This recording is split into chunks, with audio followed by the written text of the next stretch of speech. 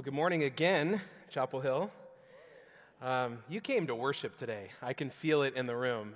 It is such a gift for me as a worship pastor here to just be able to stand in that front pew and sing with you.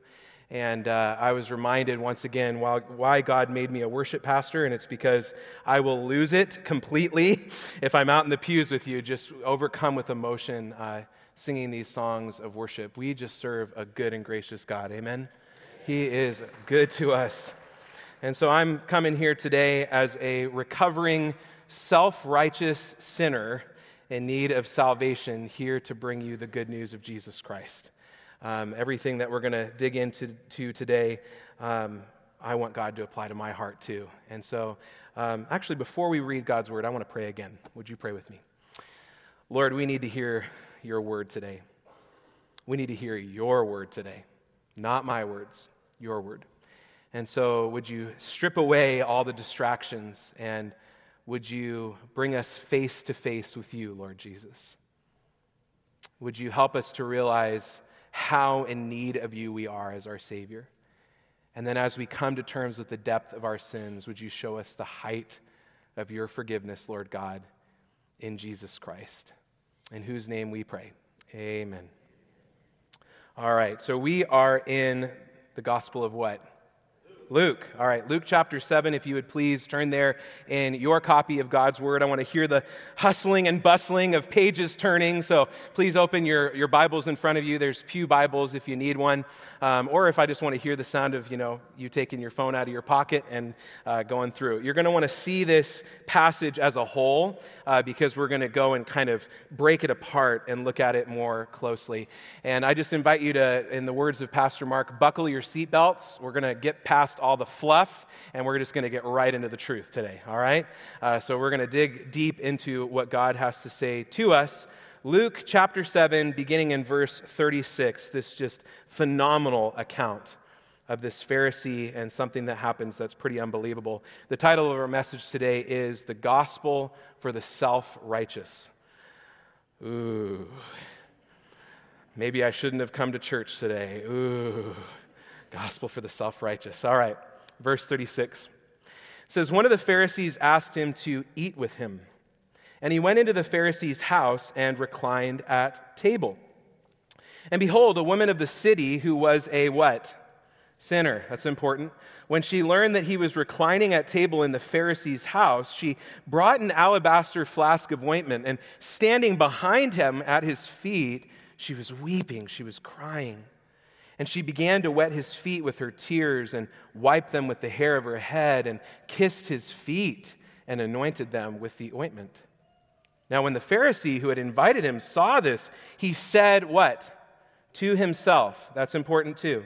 He said to himself, if this man were a prophet, he would have known who and what sort of woman this is who is touching him, for she is a sinner. And Jesus answering said to him, Simon, I have something to say to you. And he answered, say on, teacher. Jesus tells this story. A certain moneylender, he had two debtors. One owed 500 denarii, that's about 500 days of work worth of wages, and the other 50. When they couldn't pay, he canceled the debt of both. Now, which of them will love him more? Simon answered, well, the one, I suppose, for whom he canceled the larger debt. And he said, you have judged rightly. Then turning toward the woman, he said to Simon, do you see this woman? I entered your house. You gave me no water for my feet, but she has wet my feet with her tears and wiped them with her hair. You gave me no kiss, but from the time I came in, she has not ceased to kiss my feet. You did not anoint my head with oil, but she has anointed my feet with ointment. Therefore, I tell you, her sins, which are many, are forgiven, for she loved much. But he who is forgiven little loves little. And he said to her, your sins are forgiven. Then those who were at table with him began to say among themselves, who is this who even forgives sins? And he said to the woman, your faith has saved you. Go in peace. We believe that this is the word of the Lord, and so we say, Thanks be to God. Without wasting any time, here is the big idea of our passage today, and thus the big idea of our message this morning. Here it is. Jesus transforms us from being self-righteous to being sinners saved by grace. Can we say that together? Here we go. 1, 2, 3. Jesus transforms us from being self-righteous to being sinners saved by grace. This passage confronts us with the truth that if we want to love God with all that we are, we're going to have to approach God differently than the Pharisee and exactly like the woman. And so we're presented with two contrasting portraits and then one final portrait that responds to those two people. And so we're going to take these characters, if you will, the people in this account, one at a time and learn from them, all right? So first, the Pharisee. The Pharisee. And he is the portrait of the self-righteous. He is the self-righteous one. The scene is set for us in the very first verse of our text. It says, one of the Pharisees asked him to eat with him. And he went into the Pharisee's house and reclined at table. So the text tells us that this is a Pharisee. And we know that the Pharisee class, they were really well known as the religious leaders of the day. They were pretty snobby people, and they wanted everybody to see that they had it put together on the outside. And we need to know that this religious man, this Pharisee, when he was inviting people over to his home, this wasn't a small get-together. This wasn't like his immediate family and a few friends, and then he says, hey, Jesus, why don't you come too? No, this was a big deal. This is a big-name Pharisee who would invite other religious leaders, other thinkers, other just political leaders in the area to come to his home for a gathering. These are what we would call the movers and shakers, the who's who of society that were going to show up at Simon's. And so Jesus invites the Pharisee invites Jesus to come and be a part of that. And so what we see right from the beginning is that this Pharisee, he's well put together on the outside. But on the inside, there's a world of sin going on. This is the very definition, by the way, of self-righteousness. On the inside, there is what we could call this shocking inner dialogue that we get a look into. Luke has this theme throughout his gospel of the inner dialogue. In the Greek, he calls it the dialogismoi. So you can pull that out at your next dinner party. Dialogismoi. I'm very smart. I know Greek. That's the word, dialogismoi. Inner dialogue, inner thoughts. And what Luke tells us back in chapter 2, which is a prophecy about Jesus right after he had been born, is that Jesus was going to be in the business of bringing that inner dialogue out into the open. So the things that people have kept secret for so long, and as you're coming in to worship today, Jesus knows your innermost thoughts. He knows your deepest, darkest secrets, and he calls them out into the light. That's the business of the ministry of Christ. And so that's exactly what happens. We're going to jump down to verse 39 because we'll get to the woman's part in a moment. But for now, the Pharisee, verse 39. Now, when the Pharisee who had invited him saw this spectacle of everything going on with the woman, he said, what again? To himself. He said to himself, this is inner dialogue. Nobody else can hear this. If this man were a prophet, he would have known who and what sort of woman this is who is touching him, for she is a sinner. And then catch this. And Jesus, answering him, said, Simon, I have something to say to you. So what happens? Jesus read his mind. Jesus is the only prophet. This is the irony, by the way. Well, if this guy were a prophet, okay, let me read your mind, and then you tell me if I'm a prophet. I know what's going on inside of you, deep down in the recesses of your heart. I know what's going on. And he brings his thoughts right out into the open. Simon, I got something to say to you. I would not want to be on the receiving end of a line like that from Jesus. I'm telling you right now, Gunnar, I've got something to say to you, right? Simon's inner dialogue is exposed, and it's what reveals his self-righteous heart. Self-righteousness dwells in the heart. And this is often the case of those of us who are self-righteous, and I put myself in that category. Those of us who struggle with self-righteousness, we may look like we have it all put together on the outside, but on the inside, there's other things going on. Like Simon, our self-righteous disposition, it leads us to view Jesus in the wrong way, to respond to Jesus in such a way that is hindered.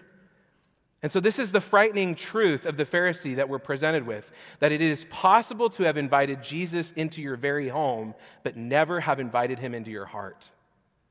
And there's a major difference. His disposition is clearly one of disbelief. He starts off, if Jesus were a prophet, subjunctive tense, if Jesus were a prophet. You see, Simon was willing to have Jesus around. Oh, yeah. Jesus was even willing to be seen, the Pharisee was even willing to be seen with Jesus for the purpose of his own personal gain, of course. He's even willing to add Jesus to his VIP guest list, to the party of the year. But he is not willing to call Christ prophet. He is not willing to submit to the lordship of Jesus Christ. He'd rather rely on his own righteousness than the righteousness of Jesus. He'd rather cover up his sins than experience the forgiveness of Jesus. So self-righteousness, it hinders our response to Christ, but it also impacts our view of others. And this is where it gets darker. If Jesus were a prophet, he says to himself, he would have known who and what kind of woman this is, that she is a sinner. She's not somebody worthy of your attention, Jesus. In fact, she's probably worthy of your disdain. Stay away, Jesus. PR problem, Jesus. Don't let her touch you, Jesus. If you knew who she was, Jesus. Self-righteousness cultivates a comparative spirit instead of a compassionate spirit, a heart of hatred instead of a heart of love. I know this intimately because this is my story on paper before I came to know Jesus Christ. Self-righteous. All together on the outside, different world going on the inside. But what that caused me to do, even from a young age and kind of going into my high school years, I was participating in the church. I was leading worship. I was leading Bible studies. I was on our student leadership when it came to our youth group. I was a part of all of those things from a young age, and yet heart wasn't changed. Heart was not changed. I remember one particular instance where this really came to life in an ugly way, and it was when I was a high school student. I was leading worship for our youth services week after week. We had a great band, a great team, and it was a great learning experience for me. There was one girl on this team that actually had a phenomenal voice. Really strong voice, even a sweeter heart. She was just a great person all around. But there was this one practice where she was particularly struggling with one song, and it wasn't coming out the way that she wanted it to, and you could tell. And I looked down on this young woman. I thought that I was better than her, and in my anger and in my pride, I said to her in front of the whole band, I said, you know, when you sing that part, it sounds terrible. You sound like a screechy little girl. It was an awful moment. Awful moment. But it came out so naturally. That's what's interesting about self-righteousness. From the overflow of the heart, the mouth speaks. You can only contain it so long, and therein lies the irony of self-righteousness. This was how I was, because in my heart of hearts, I was better, she was worse. I was more religious, more talented, more whatever than everybody else, including her, so she was just going to have to hear about it. That's the self-righteous spirit. It is incredibly destructive, and it is straight from the pit of hell. And yet it is probably the most prevalent sin in the church today. Always has been, always will be, because look in whom the spirit of self-righteousness lives, the religious man. So those of us who are seated in a church right now, take heed, lest ye fall. We have a self-righteous bent within us, but it's only when we abandon that self-deceiving sin of self-righteousness that we actually come to view the utter sinfulness of our own sin and find in Jesus a Savior. And that's when life transformation happens. 1 John chapter 1, verses 8 through 9 say it this way. If we say we have no sin, we what? Deceive ourselves. And the truth is not in us. But if we confess our sins, he is faithful and just to forgive us our sins and to cleanse us from all unrighteousness. Hallelujah. Amen. Sinners saved by grace. That's the only way we can approach God. And the sad part is that this Pharisee, he himself was a wretched sinner. He just could not see it for the life of him, or he wasn't willing to see it.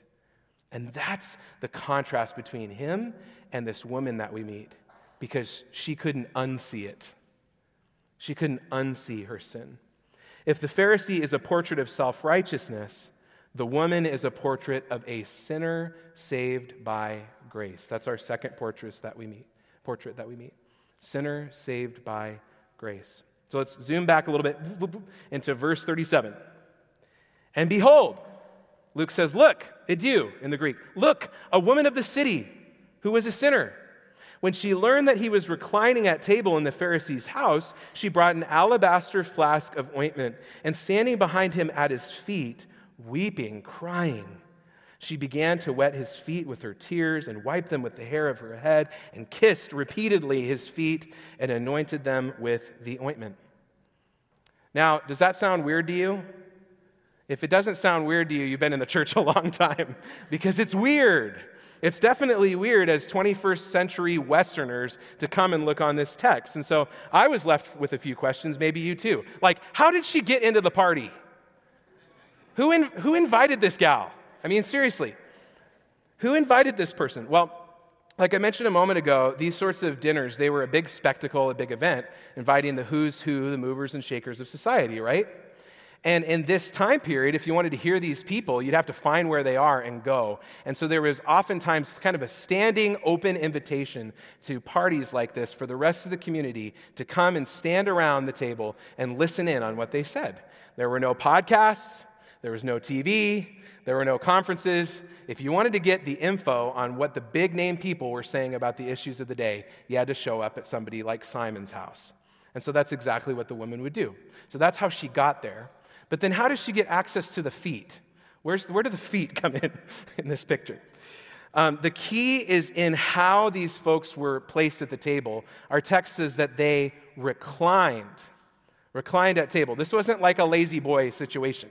Okay, it looked like this up on the screen. They were leaned, usually on their left side, and then they would eat with their right hand. And so they were kind of all leaning, reclining, just this cozy kind of table experience that was going on in the Greco-Roman world. And so because many Jews were Hellenized by this time, they adopted those practices of the Greco-Roman world. And that's why Jesus' feet were so readily accessible. You take the sandals off, you lay down, and you have a dinner time, and your feet are all outside, thank goodness, from the rest of the table. So you didn't get the smell of toe jam while you were finishing your unleavened bread. I don't know. Those are important historical aspects, but there's one grammatical aspect that if we miss it, I think we miss the entire motive of why this gal even came, okay?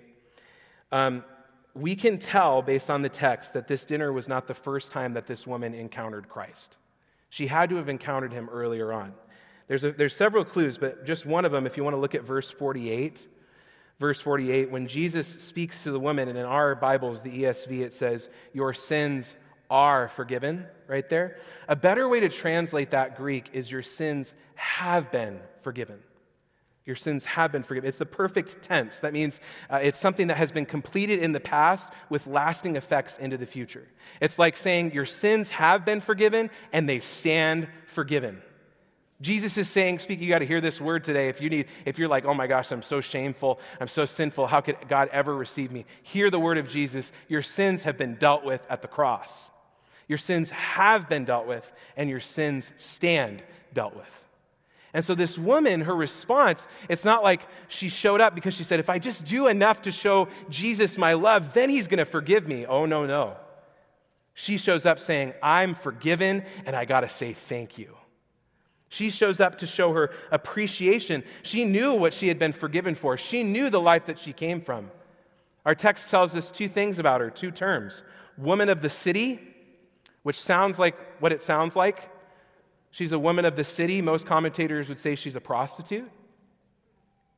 And she's called a sinner, which is kind of how the religious class would class the people beneath them.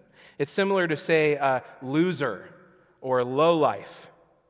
And so if we put all those things together, we can imagine that this woman was viewed and felt in her soul that she was a loser, lowlife prostitute who didn't deserve a thing from God.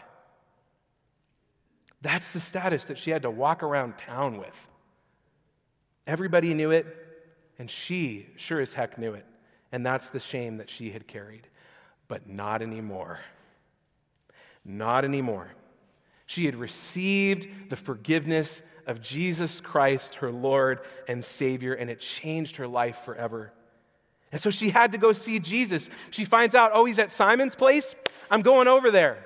I'm going to grab my ointment with me. It's super expensive, but Jesus deserves it. And she runs into the place, and she stands in the back, and she's standing around all these other people who probably noticed that she was there, but she was only focused on one guy, the God-man, Jesus Christ, the one who had saved her from her sins and given her a brand new identity. And she looks at him.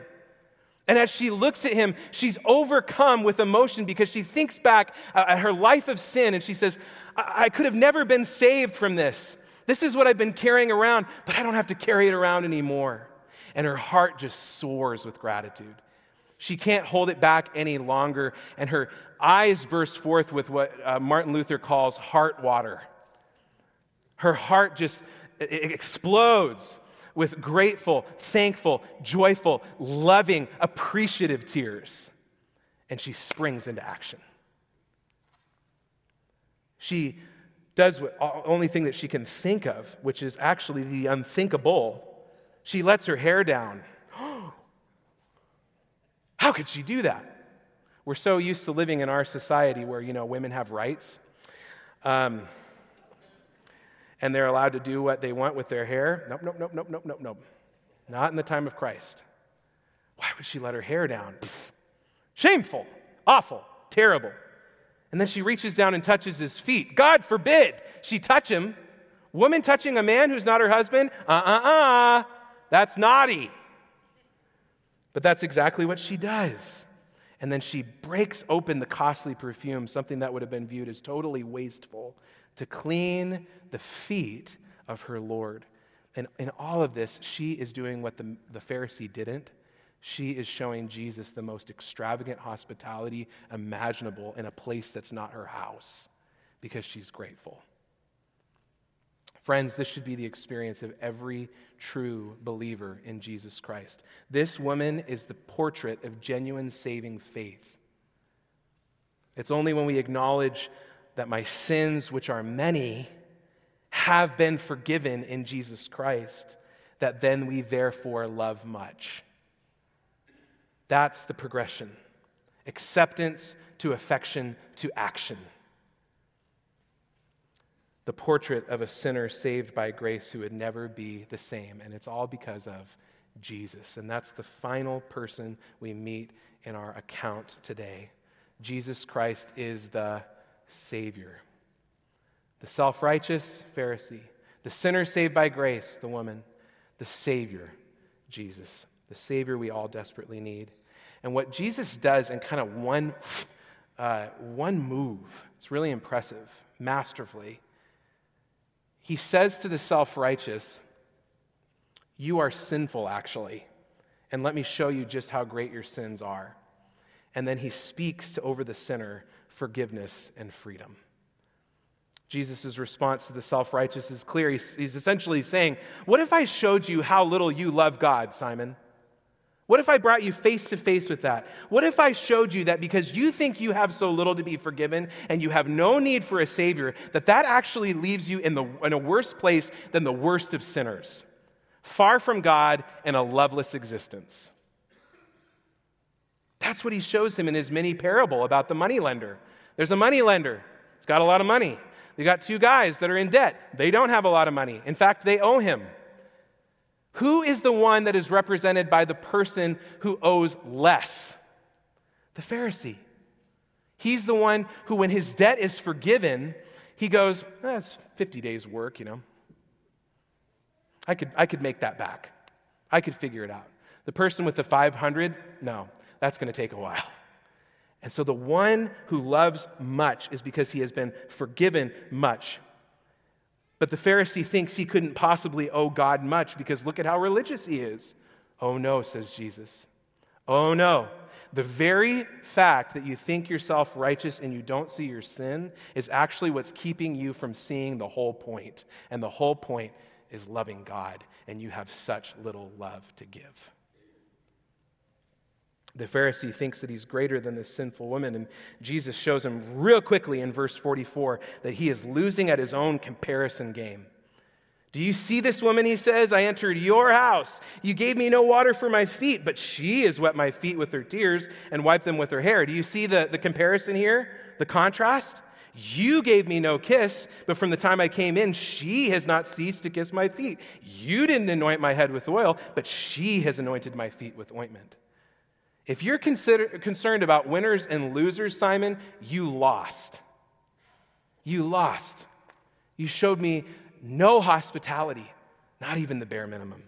But the woman, she poured out the most extravagant hospitality a person could. Why? Because she had the love that he didn't. How? Because she had been forgiven. How does he respond to the woman, Jesus? 3 short, life-saving phrases. Your sins have been forgiven. Your faith has saved you. Go in peace. That's the good news for the sinner. Jesus proclaims it over our lives, and we can hear it again and again. In fact, friends, it's only when we move from the self-righteous zone and shift over to our sin and realize, oh my goodness, I am so far off mark. I have so much that I owe God. I have done so much evil in my life. There's no way I could pay for it. In fact, I'm still doing evil day after day after day. My heart isn't right. Why do I talk to people like that? Why did I respond in that situation like that? Why do I always think that I'm better than everybody else? Why? Help me, Jesus. That's the progression. And we have to do that over and over and over again. Come back humbly to the foot of the cross of Calvary and say, I'm a sinner, I need you, Jesus. And then hear him proclaim the words over our lives. Your sins have been forgiven. Your faith has saved you. Go in peace. And then we take that with us and we run straight for Jesus and we say, can I just give you the most extravagant worship possible? Because you deserve it. I don't. Not to us be the glory. Unto you, Jesus, for all that you have done.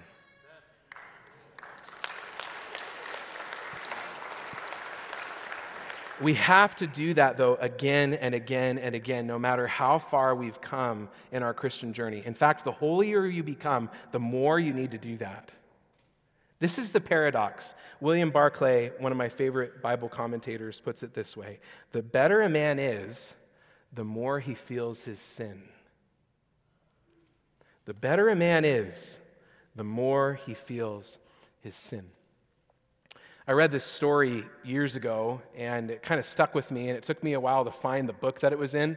And once I found it, I'm like, this is gold. This really impacted my view of how I could grow in the Christian life.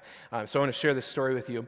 There was a minister, and he was going to this pastor's conference. This was, again, years ago, decades ago, that this happened. This minister was going to this pastor's conference. And part of the pastor's conference, they had this service of worship. And in the service of worship, they said, we're going to give you pastors a moment just to be alone with the Lord and spend some time in prayer. And so they all bowed their heads and they were spending time in prayer. Well, this minister couldn't help but hear somebody, maybe a couple rows back from him, and he could he thought that the voice sounded familiar. He just couldn't put his finger on it. So he listened a little bit more closely against his better judgment. And he heard this man crying and praying these words. Please, Father, forgive me of my sins. I'm nothing. Forgive me of my failure and help me become the man of God that you want me to be.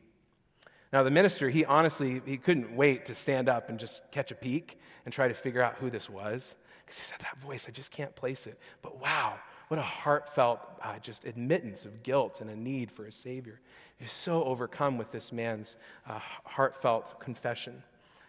The service wrapped up. With the prayer time ending, the minister stood up and he turned around and looked back and just caught a glimpse of who it was, and he was able to immediately place it. The man who was confessing his sins so intensely, pouring his heart out so emotionally, who thought himself so unworthy of anything that God could ever do for him. That man was the great Billy Graham. The better a man is, the more he feels his sin. The way up is down. The way to glory is through the crucifixion. The way to holiness is through humility. Over and over and over, rehearsing the rhythms of God's grace in the gospel. This is the kind of life that we're after, friends, the kind of life that can say with the Apostle Paul without an ounce of dishonesty, Christ Jesus came into the world to save sinners, and I'm the worst of them all. If the worst sinner that you know isn't you, you don't know yourself very well. Somebody said that once, and it really stuck with me. If the worst sinner you know isn't yourself, you don't know yourself very well.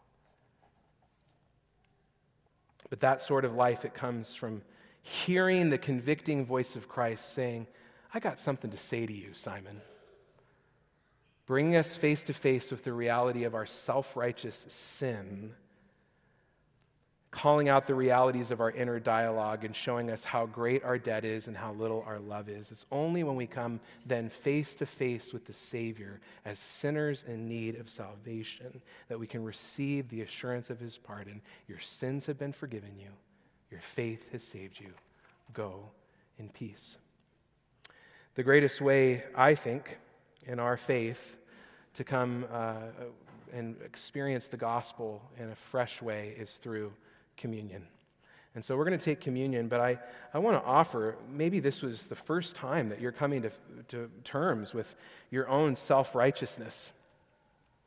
And you're realizing, oh my gosh, I am a real self-righteous person, and I've been trying to build my life on my own ability, trying to pull myself up by my own spiritual bootstraps, and I have not been resting in what Christ has done for me. If that's you, this is your moment to say, Jesus, I'm sorry.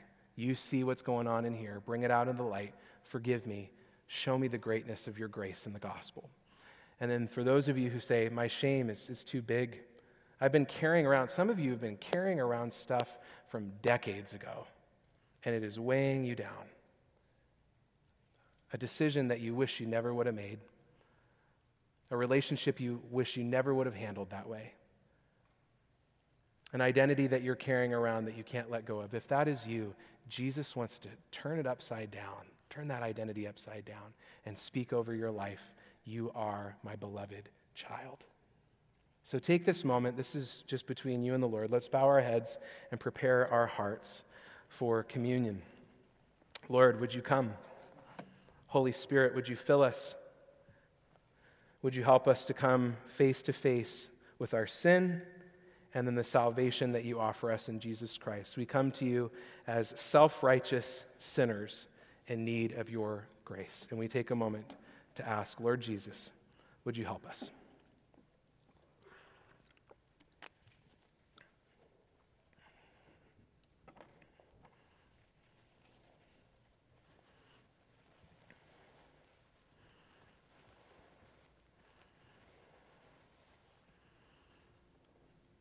Would you pray in your hearts with me?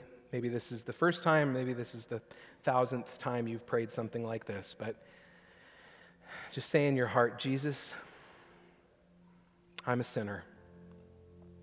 Jesus, I'm self-righteous. Please forgive me. Because of your shed blood on the cross, because of your body broken for me, have mercy on me. Because of your resurrection, live your life through me. I give you all that I am, and I receive your words spoken over my life. Would you repeat after me? I have been forgiven. My faith has saved me. I go in peace. In Jesus' name.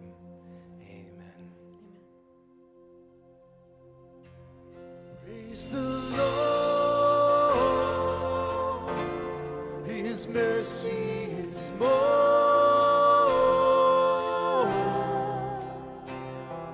stronger than darkness, new every morn. Our sins, they are many, His mercy is more.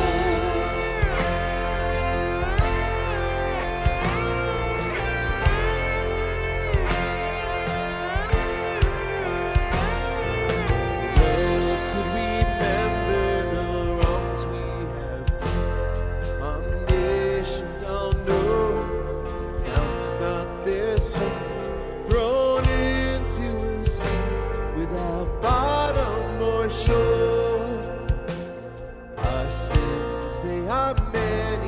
His mercy is more.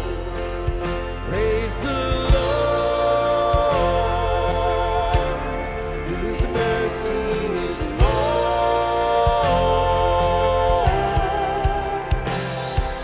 Stronger than darkness, new every morn.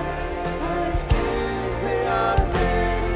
His mercy is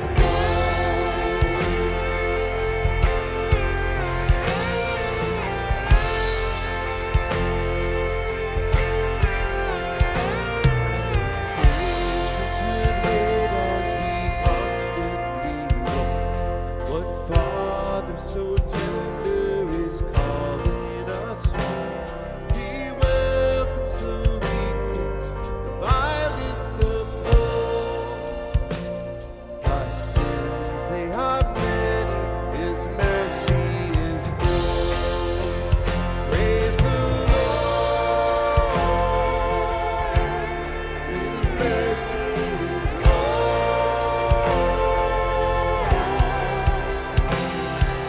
Stronger than darkness, new every morn. Our sins, they are many. His mercy is